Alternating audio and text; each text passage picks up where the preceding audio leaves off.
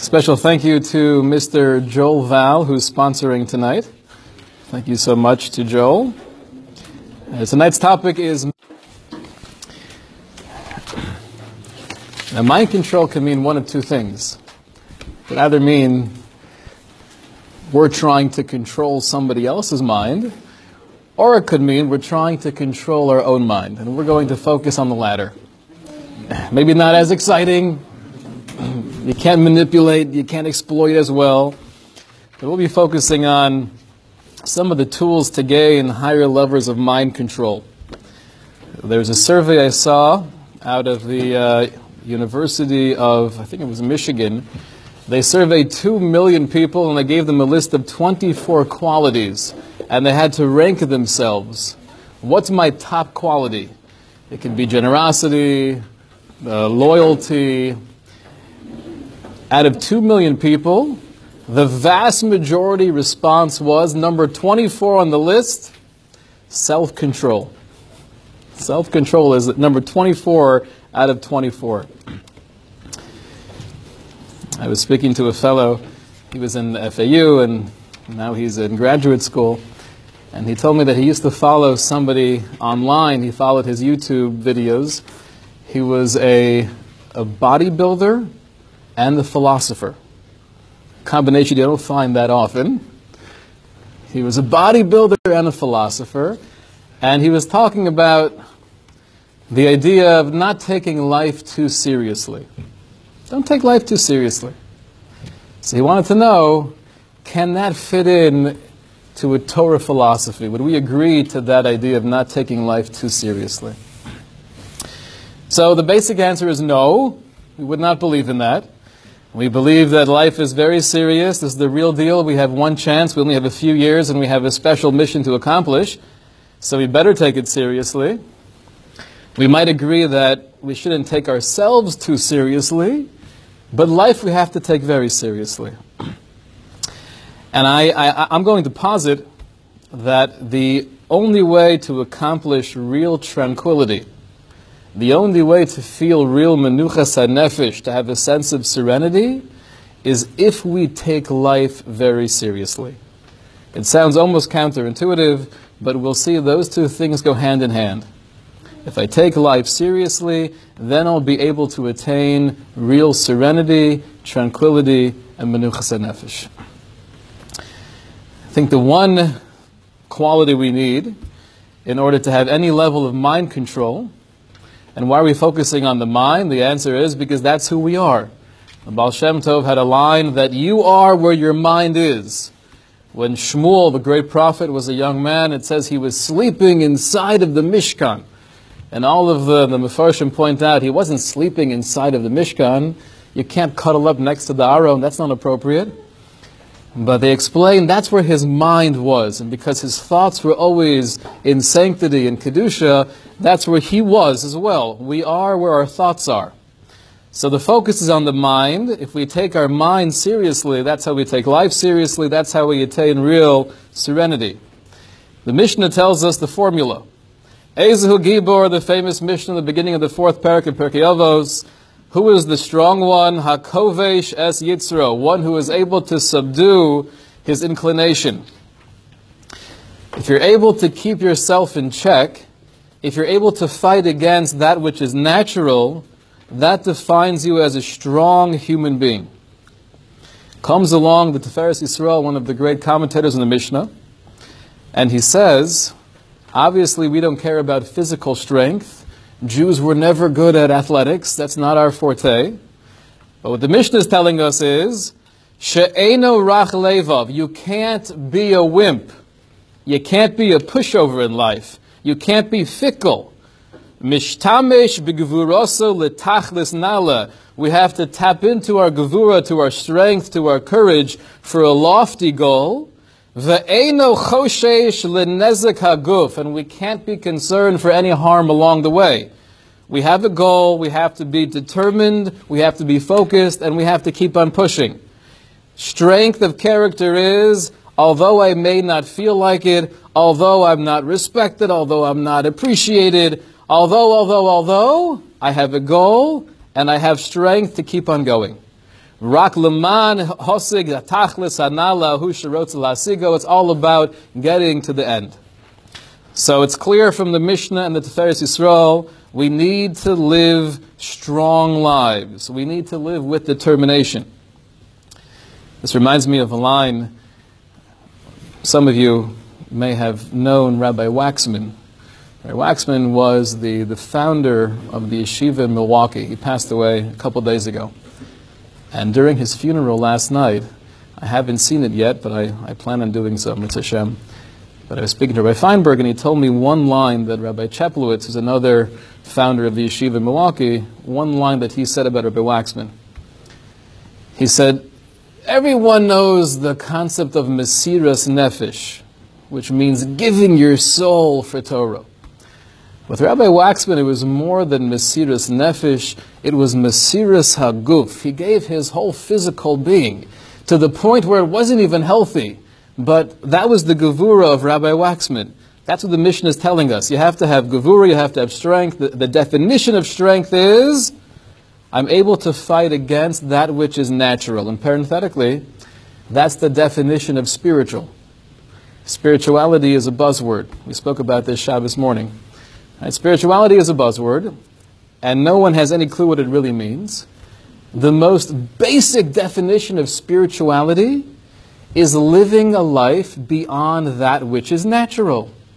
So, if naturally, when you say this to me, I would respond like that, and I know I probably don't want to be saying that, spirituality is transcending natural tendency. That's what the Mishnah is saying.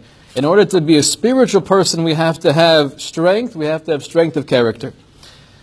So we can control our feelings, we can control our thoughts, and we can control our reactions. I remember seeing an article many years ago, this was 2007, 2008, after the Virginia Tech massacre. I forget his name, but he slaughtered 35 people or something like that. I think at the time it was one of the greatest massacres in America. And he wrote in his diary, the day before he did this, you made me do this. You, the system, you, the people at school, you, the professors, you gave me no choice. So when I'm the victim, not only am I not maximizing my potential, but then I have potential to do very evil things. The Mishnah is telling us we have control over our feelings, we have control over our thoughts, we have control over our reactions. However, we can't allow that to get to our heads. The Mishnah tells us, Al tamin ba'atzmecha ad yom moscha, the famous Mishnah in Pirkei Avos, do not believe in yourself until the day of death. Meaning to say that although we have the ability to control our emotions and our thoughts, we have to be careful not to put ourselves in a makom nisayon. We can't place ourselves into a situation where I'm testing myself. You have to be smart, you have to be roas and nolad, you have to look into the future, avoid challenges. That's what the pasuk says in Mishlei, ki b'tachbulos tasa l'cha milchama. How do you wage war? You don't wage war head on. Let's just charge the enemy. B'tachbulos, Shlomo Melech says, you have to use strategy. Strategy means trying to maneuver yourself in the right position where I don't even have to fight. So we spoke about a couple weeks ago the distractions of a cell phone. So don't fight with yourself when you feel or hear the buzz. I want to pick it up. I want to see who's texting me. Have times where it's turned off and it's put away. I don't have to challenge myself. Don't test yourself where I know I could look at something inappropriate, but I'm not going to. Guess what? You are going to. The only way to avoid that is by having some kind of mechanism, if it's a computer, if it's an iPhone, and you can have a filter, to make it that I'm not tempted, because even if I am tempted, I can't do anything about it. So we do have self-control. On the other hand, we can never put ourselves in a situation where we feel like we have to tap into deep levels of self-control. Here's the question, though. Okay.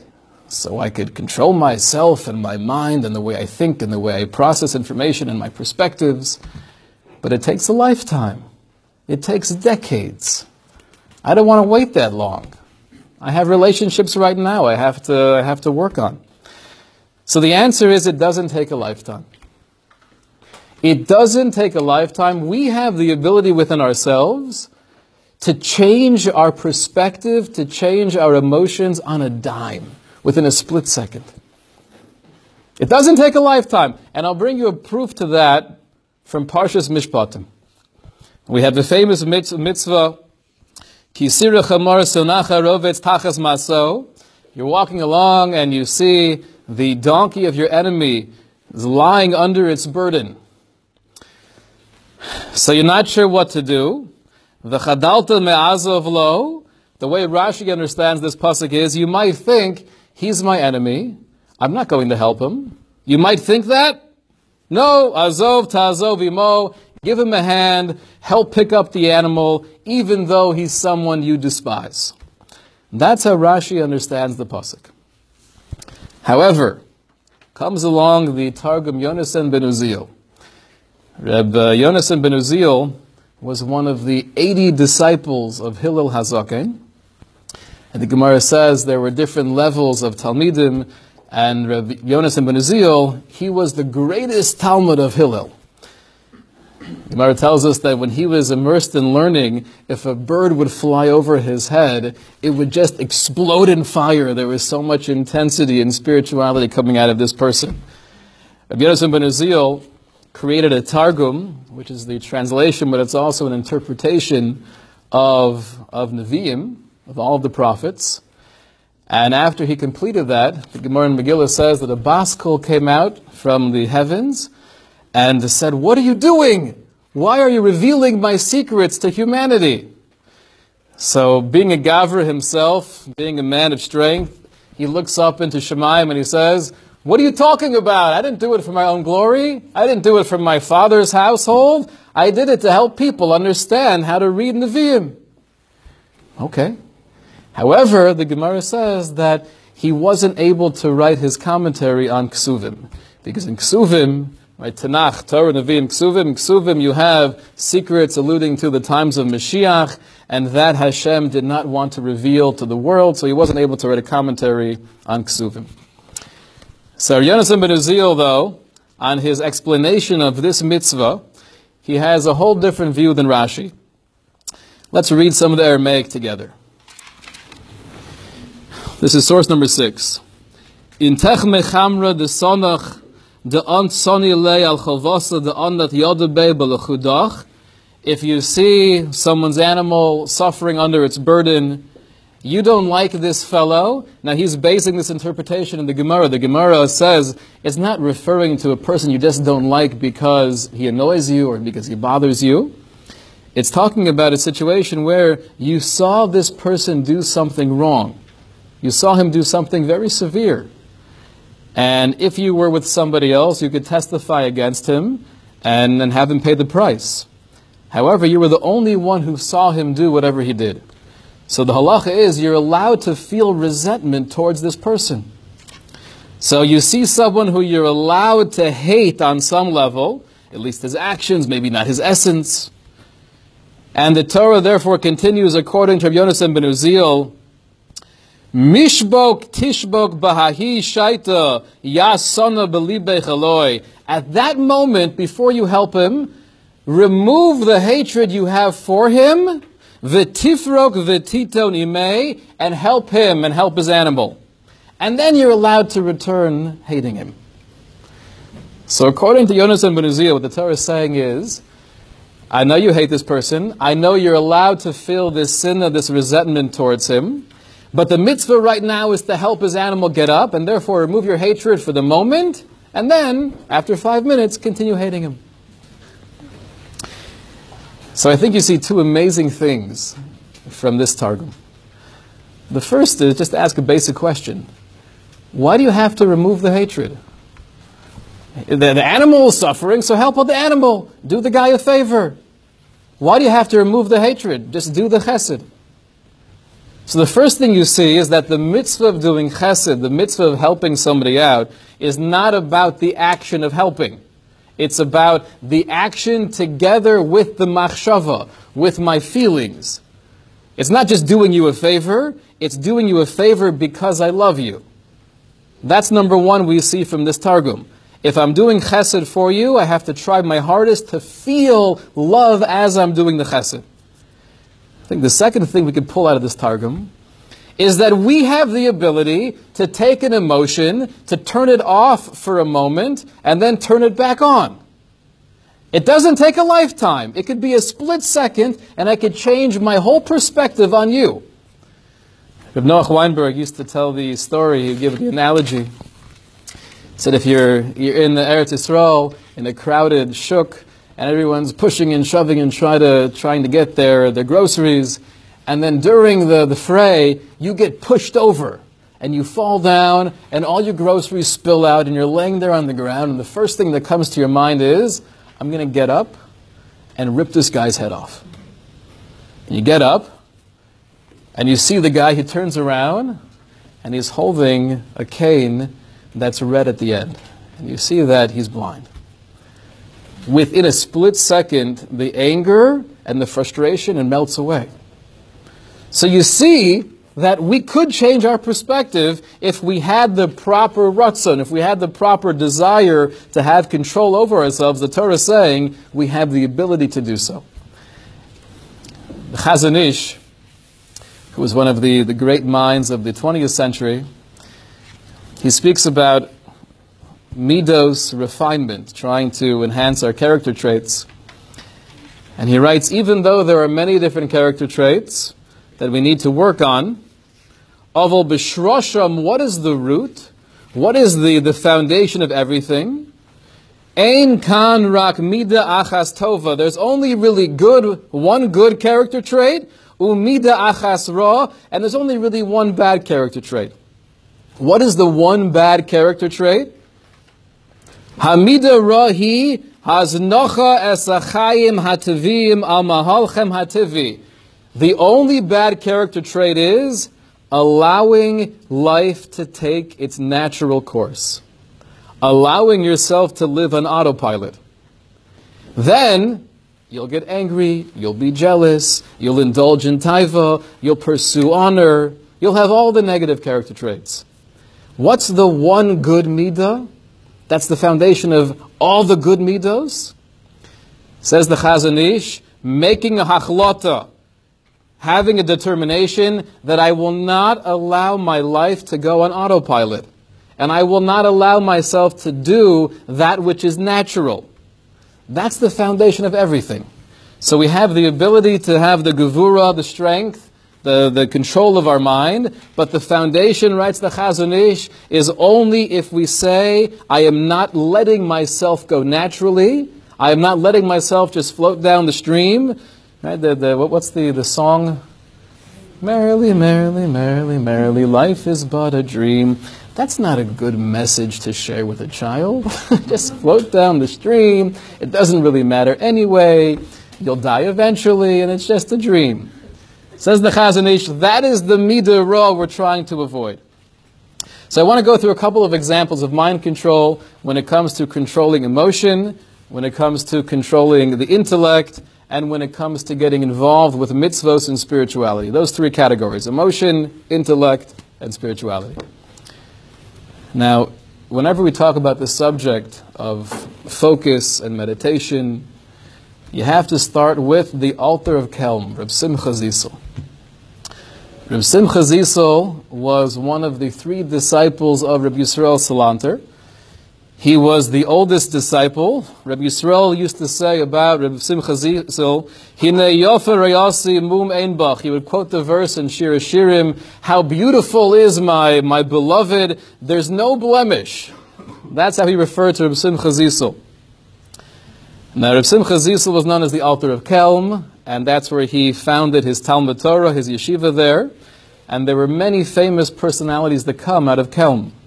Not to be confused with Chelm. Chelm is a whole different thing. This is Kelm. Reb Chaskell Levenstein, Reb Yerucham Levovitz, Reb Elya Lapian, Reb Eliyahu Dessler, some of the greatest names in the world of Musar and Machshava and Jewish philosophy, these personalities were influenced directly by Reb Simcha Zissel. And the Alter stressed the importance of order and discipline as a way to foster self-control in thought and action. And he emphasized the idea of shviras haratzon, which means to be able to break your will. Sounds kind of intense, to break your will, but it means what the Chazon Ish was telling us, to be able not to live a life on autopilot.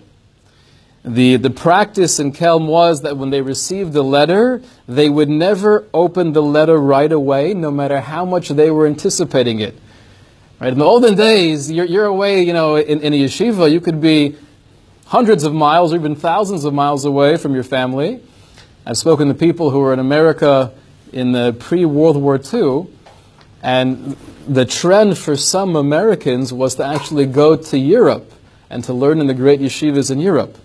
So when you're that far away from your family, you might receive a letter once a month or two, and you want to see what's going on. How's mommy and tati doing? Is Zadie still alive? You want to know what's going on. But they had a policy, they would never open it right away. The text message comes, I don't have to open it right away. Don't have to. When he was curious to know how his son was doing, so he would just walk up to his dorm room and look inside and see were things in order, was the bed made, if everything was mesudar, in order, then he knew he was doing okay. One of the unique parts of the schedule of Kelm is they had a 5-minute Seder. Usually yeshiva has a 3-hour Seder in the morning, 3-hour Seder in the afternoon. They had a special 5-minute Seder which required the Bachrim to come to yeshiva. The young men would come to yeshiva. They'd have to be punctual, and they would sit there for only 5 minutes, trying to train themselves in punctuality and focusing. You only have 5 minutes. Think of this one thing that you're doing, and that's it. And the Seder's over. We actually have the privilege right now of having with us in the community until tomorrow the grandson of Reb Vosner. Shmuel Vosner was one of the greatest poskim of this past generation. He's the author of the Shevet HaLevi. So as soon as he introduced himself to me, and I heard his last name, Vosner, I asked him, are you related? He said, yeah, I'm his grandson. So this fellow lives in England. And I'm like, I'm not letting you leave here. You're not going out of Boca until you tell me at least 5 to 10 good stories about your grandfather. So he learned with his grandfather for 3 years when he was 16, 17, 18 years old. And he prepared shir together with Rav Vosner. And he said, one thing about my grandfather is that he was extremely punctual. We would learn from 10 a.m. to like 12:30. And if I got there at 10:01, he would do this. Nicht. I don't want to learn with you. You're a minute late, I'm sorry. If I had to be held by that same standard, So punctuality was a big thing in Kelm, but it was all with the same focus of training the young men, not just to immerse themselves in Torah study, but to become focused individuals. I remember reading in the biography of Rabbi Yaakov Kamenetsky that he went to Kelm for a short period. And his impression was, it's nice, but it's not for me. His personality was just like, I'm not going to fit in here. It's way too rigid. And I think it's a beautiful illustration where, we're going to have our State of the Community address next Motzi Shabbos. Different places are good for different people. For some personalities, being in Kelm, if you're Rabbi Yerucham Levovitz, that could make you into who you were. That could make you the greatest mashgiach ever to live.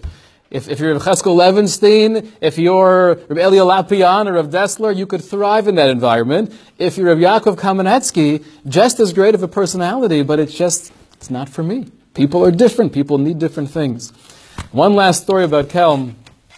There were some wealthy people that were going hunting around the yeshiva, and they wanted to get close to the yeshiva, and they were pretty rowdy, and they had their guns, and they were shooting, and they wanted to see what the young men were, how they would, react to such a noise and chaos. And they looked in through the window, and they didn't flinch.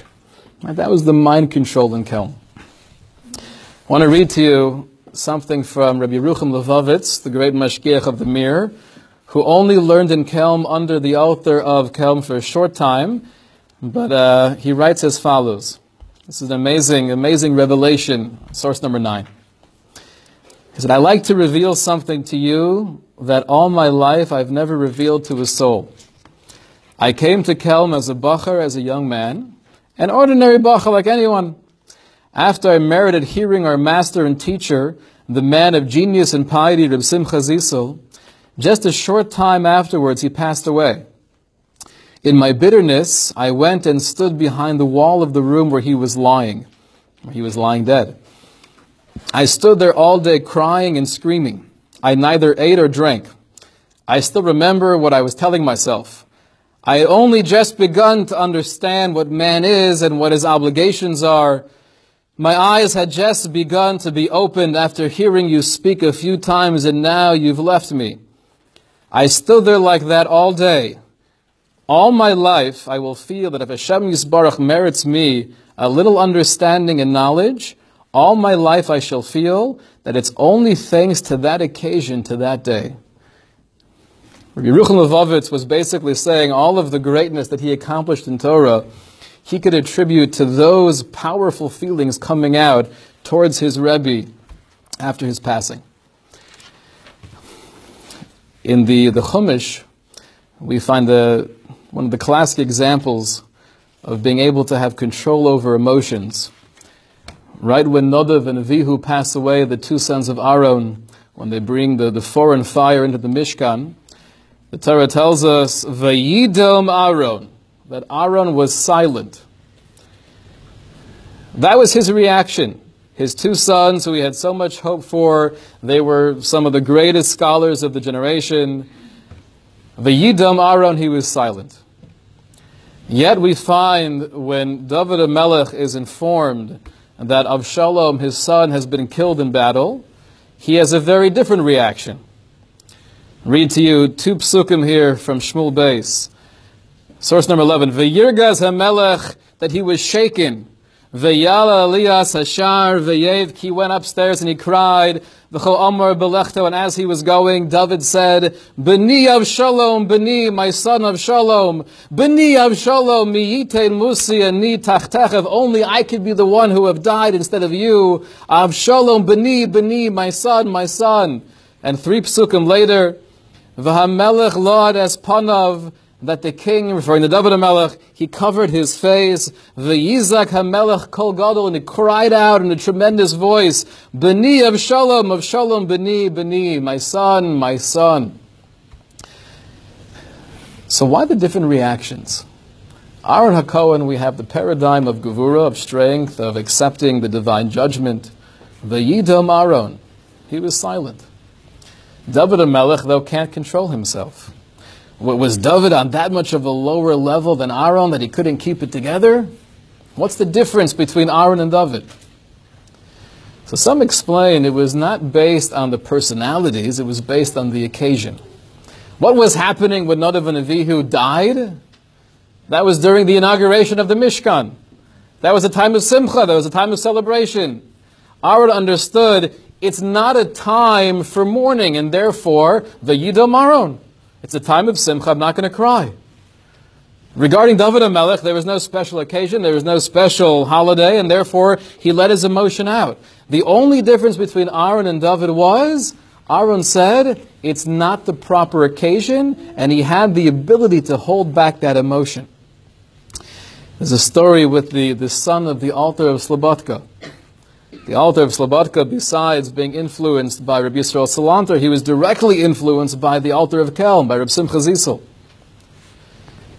When he was an older man, this is probably in the mid-1920s, I think he passed away 27, 28, around there. He was living in Hebron, and his son was ill. So he was during Chol HaMoed, Pesach or Sukkot, during Chol HaMoed, and he was staying in Yerushalayim near the hospital where his son was.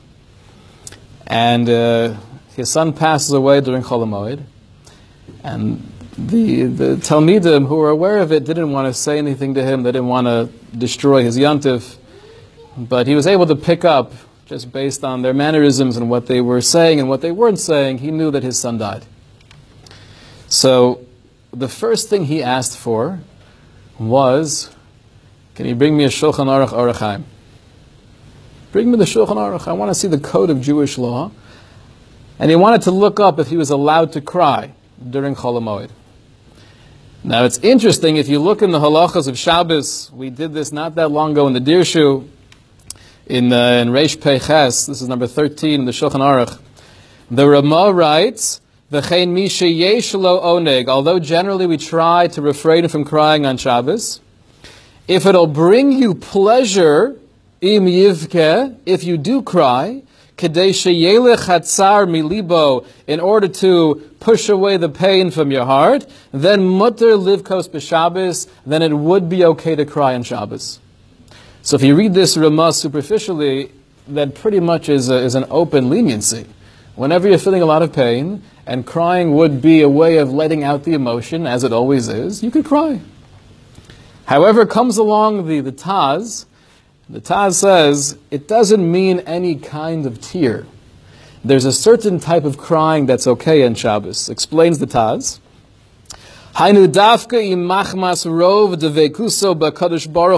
It's only if you're on the level where because of your connection and you're clinging to Hashem, Zolgim Eidin of Demos, you're crying because your relationship is so magnificent and beautiful. Shekein Matzinim Rabbi Akiva, we find the Zohar tells the story of Rabbi Akiva, that he would cry Boche Ma'od whenever he would say Shir HaShirim. He would read the Song of Songs by Shlomo Melech, which is the metaphor to the relationship between the Jewish people and Klal Yisrael, and he would cry hysterically every time he would read it, because he understood the depth of it. That kind of crying is okay. Or if you're crying when you're davening, Meirov Devekis, from your high spiritual accomplishments, that's fine. However, concludes the Taz, Stam Livkos, but just to cry, to get rid of pain, that we don't do on Shabbos.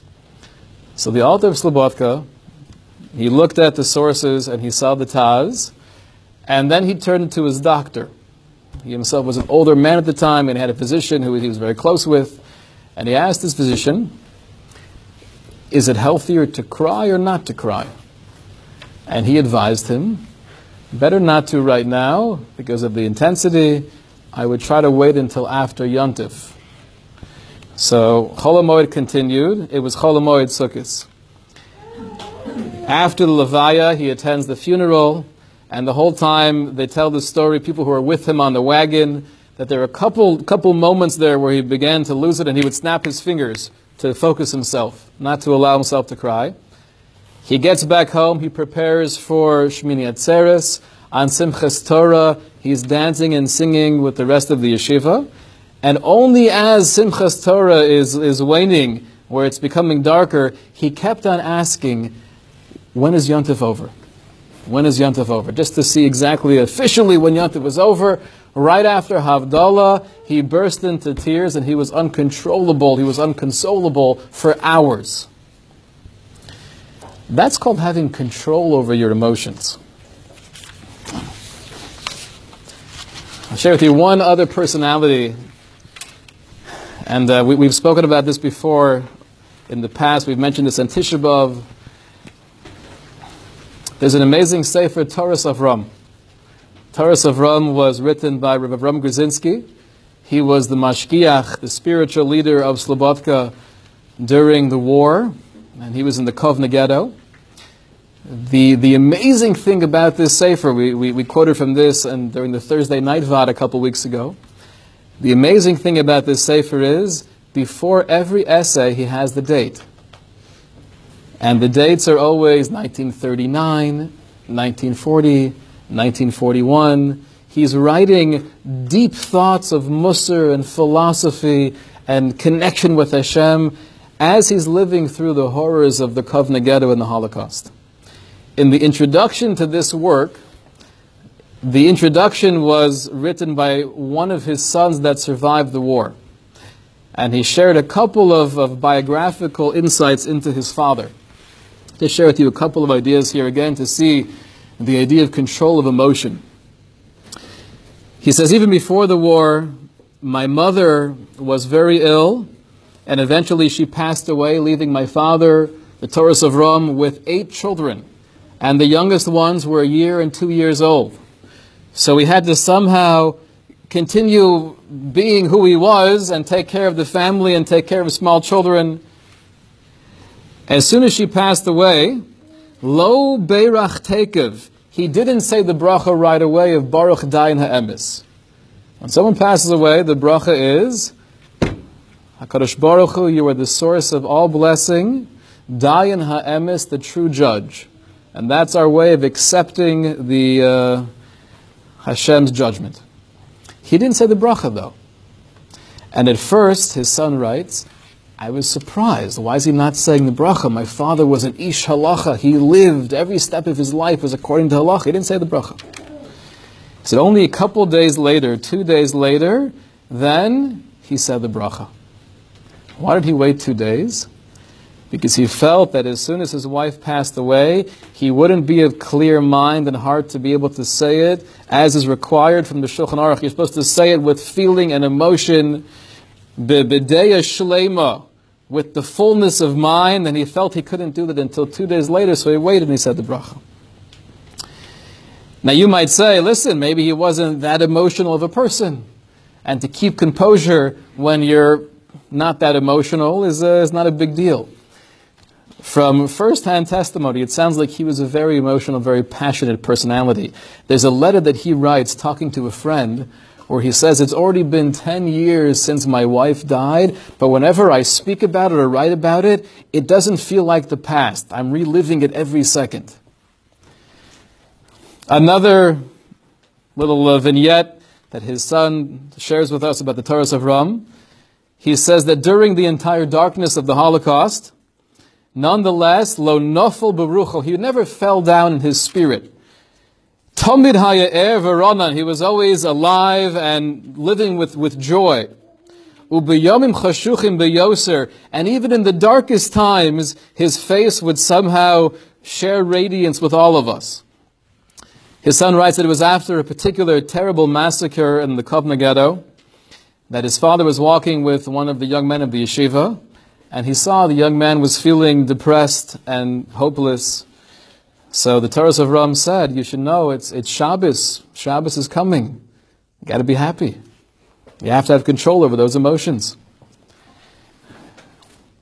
When they were running away from the Kovna ghetto, and the Toras Avram was joining them, he was dressed up in the clothing that he would wear to yeshiva to give shiurim.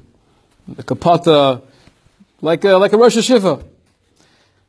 So once they left the city, somebody saw Rav Avram Grudzinski and they asked the question, why are you dressed up as if you're going to yeshiva? So he said back, it's a halacha. The Gemara tells us, afilu b'shas hasakana, even in times of danger, lo yishana adam es atzmam in a rabbana shalo, don't ever lose your composure. Even in a time of danger, you're running for your life. Just put on some sweatpants. It doesn't work like that. You don't change from what you're accustomed to. So these are some examples of control of emotions. We're not going to have time now, but I do have here in the Mar Makomos from Rabbi Yisrael Salanter a letter that he wrote in 1848 during one of the worst cholera outbreaks, an epidemic that killed hundreds of thousands of people throughout Europe. And he's giving advice and chizuk and encouragement, how to deal with tragedy, how to keep on moving forward. And his main point is, you have control over your life. You're not the victim to anything. You're not even the victim to cholera. We could deal with this. This is the famous story where, I think also in that same year, 1848, he got up in one of the major shuls in Vilna, and Vilna was suffering greatly from cholera. It was Yom Kippur night during Kol Nidre, and he got up and he spoke about the sanctity of the day, and how we have to pray, and then he took out a little glass, filled it up with some wine, had some mazonos, and he made Kiddush. And he was basically showing them by example that today everybody has to eat and drink because the only way to stay healthy is by making sure that you're strong physically as well. Now it happens to be in hindsight that was a very controversial move because he wasn't even the Rav of that shul. He gets up and there were Gedolei Olam, there were great people living in Vilna at that time, and they didn't all agree to that psak. But Rabbi Yisrael wasn't afraid to express his opinion. So those are some examples of controlling emotions. I want to give one example here of controlling the intellect. We already spoke about Reb Simcha Zissel having a 5-minute Seder that was meant to train the mind. I want to share with you something from Reb Chaim Friedlander. Reb Chaim Friedlander was the great Mashgiach in Panovich. He speaks about, and I think the modern term for this is mindfulness. This is a buzz term as well, mindfulness. But it's not in the last 20 or 30 years. This goes back to classic Torah Hashkafa. Writes Reb Chaim Friedlander when it comes to thinking clearly in source number 17. Hatzura shel menuchas hanefesh hi. What does it mean to have tranquility or serenity? Kasher adam chai b'hargasha. It means you're living with emotion. Lo rak b'hakara sichlis, you're not just living with an intellectual recognition, but rather, l'natzel kol rega mitoch rikuz mole shel machshava. You're able to galvanize, to focus in through thought of mind to every aspect of what you're doing right now, v'kol hakochos, with all of your energies, ach v'rak l'tafkid shemot l'lav karega zeh. Only for the thing you're doing right now and nothing else. And he goes on to say, because a human being cannot do more than one thing at one time. And even though you might be smart, and you might be very competent, and you could multitask, says Reb Chaim Friedlander, if you're multitasking, you're not going to have menuchas hanefesh. This is so basic. This is so simple. But it's something we just don't have the discipline to do. To do one thing at one time and do it well. He says, "Al lo la'arev esamachshavos ala avar." When you're doing something right now, do not allow any thoughts from the past or from the future to enter your mind. I'm focusing on this one thing. There's something called email meditation. Ever heard of email meditation? It sounds kind of esoteric, but it's very simple. The problem with many of us is that you're constantly checking your email. Some people complain, I don't check mine enough. I sent you it already a day ago. But most people constantly check their email, if they're responsible. But then it gets to be a distraction and it's annoying. So email meditation is, I don't care how many emails I've gotten in the last hour, just like I have times where I eat during the day, and I have a time for exercise. Yeah, right. But theoretically, I have a time for email. Now, it depends on what you're doing, and it depends how often you have to check it. For some people, that means I have 5 slots a day where I check my email. For some people, that means it's twice a day. But it's a set thing where it's not constantly mixing into what I'm doing. That could bring menuchas hanefesh. It's all about being mesader, organizing our life in a way where when I'm doing this one task, that's the only thing I'm focusing on. Says Reb Chaim Friedlander, he quotes from Reb Dessler that whatever we're doing, whenever we're doing it, we should think the following thoughts. There's only one human being in the entire world, hu atzmo. That's me. Sounds kind of selfish, but he means that I'm only thinking about myself right now in this particular task, and there's only one thing that needs to happen, which is the thing I'm doing, and there's only one time to be doing it, which is right now. That's it. If you're learning, oftentimes people get so overwhelmed. There's so much to learn, there's so much to do. If I'm reading this line of Gemara, nothing else in the world exists. I'm just trying to understand, what is the Gemara saying? What is the question? What is the answer? In learning in general, we live in an age where we have so many new svarim, so many books with so many quotes. You could find anything. Someone said recently, it's amazing you put these sources together, 20. It's not amazing at all. Anybody could put any sources together because we have access to everything and anything. The problem with that is it's a bracha because we're seeing things now that we've never seen before. The challenge, though, of having access to so much information is you forget how to learn. I'll give you an example. Now they have the Dirshu Mishnah Berurah. And we use that every morning, and it's wonderful. And it'll quote from all the contemporary sources and any particular halacha. However, if you're 18 or 19 years old, and you're learning Mishnah Berurah for the first time, so having the Dirshu edition might not be a good idea. If there's too much here to distract you with, so you're not focusing on the meat and potatoes.